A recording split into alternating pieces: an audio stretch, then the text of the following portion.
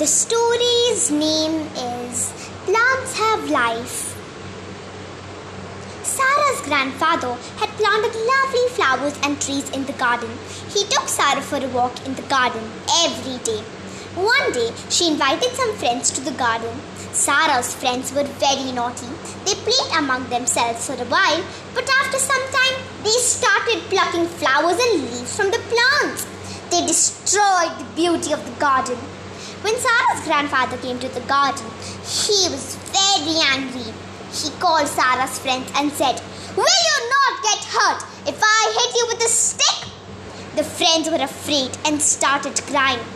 Then grandfather said, "So you know that the stick will hurt you.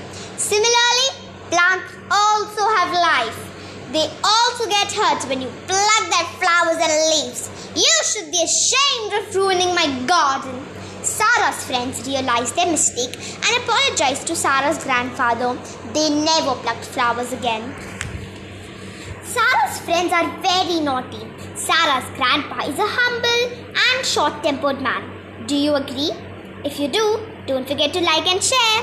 Adios, amigos.